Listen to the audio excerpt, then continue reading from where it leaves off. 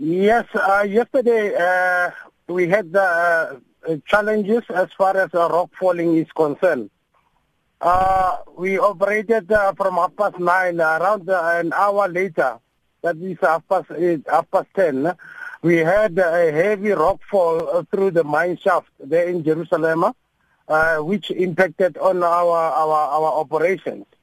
So we sent the camera through down to about 60 meters, and we found that now the rocks has fallen down and closed up the shaft at that level. And we went again to try to insert the camera on the three other dimensions, but unfortunately at about 12:20, we had a secondary rock falls, which also obstructed completely the shaft, preventing any operation to go beyond the 60 meters.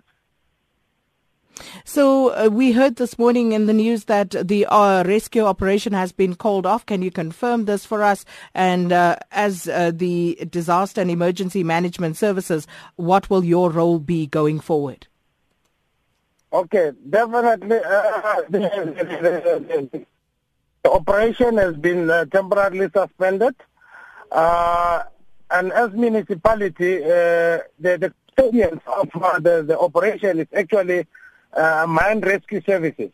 That is, which is according to the legislation. So we had those technicians on site since Saturday up until yesterday, when we had these challenges that came up, that rocked up with the falling of rocks.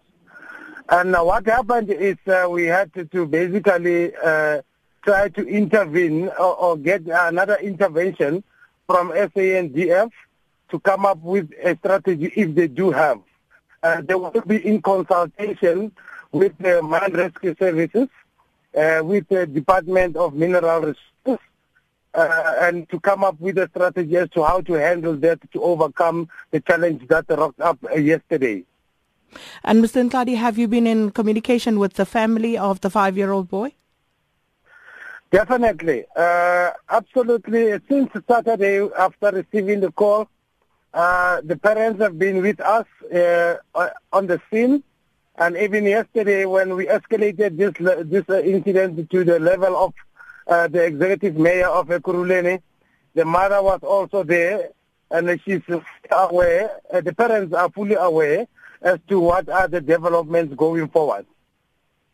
And I suppose it may be viewed as an insensitive question, but what are the chances that the boy may still be found alive?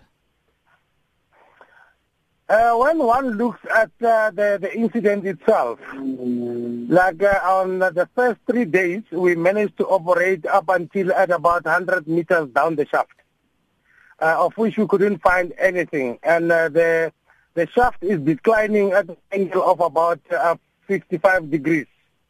So going down towards 140 meters, that is where now, according to our records, tells us that now the water level or the shaft goes up until 140 meters down, where it gets to the acidic water level, water base.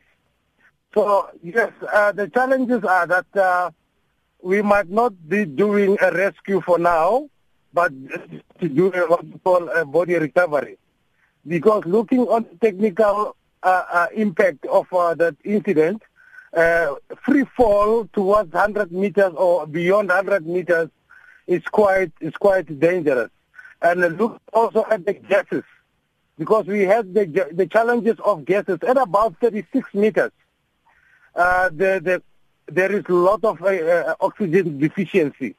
No one can live beyond it. According to our records and our findings with the gas monitor, oxygen at about 36 meters is about 11%. So, and that is far beyond the living area for human life.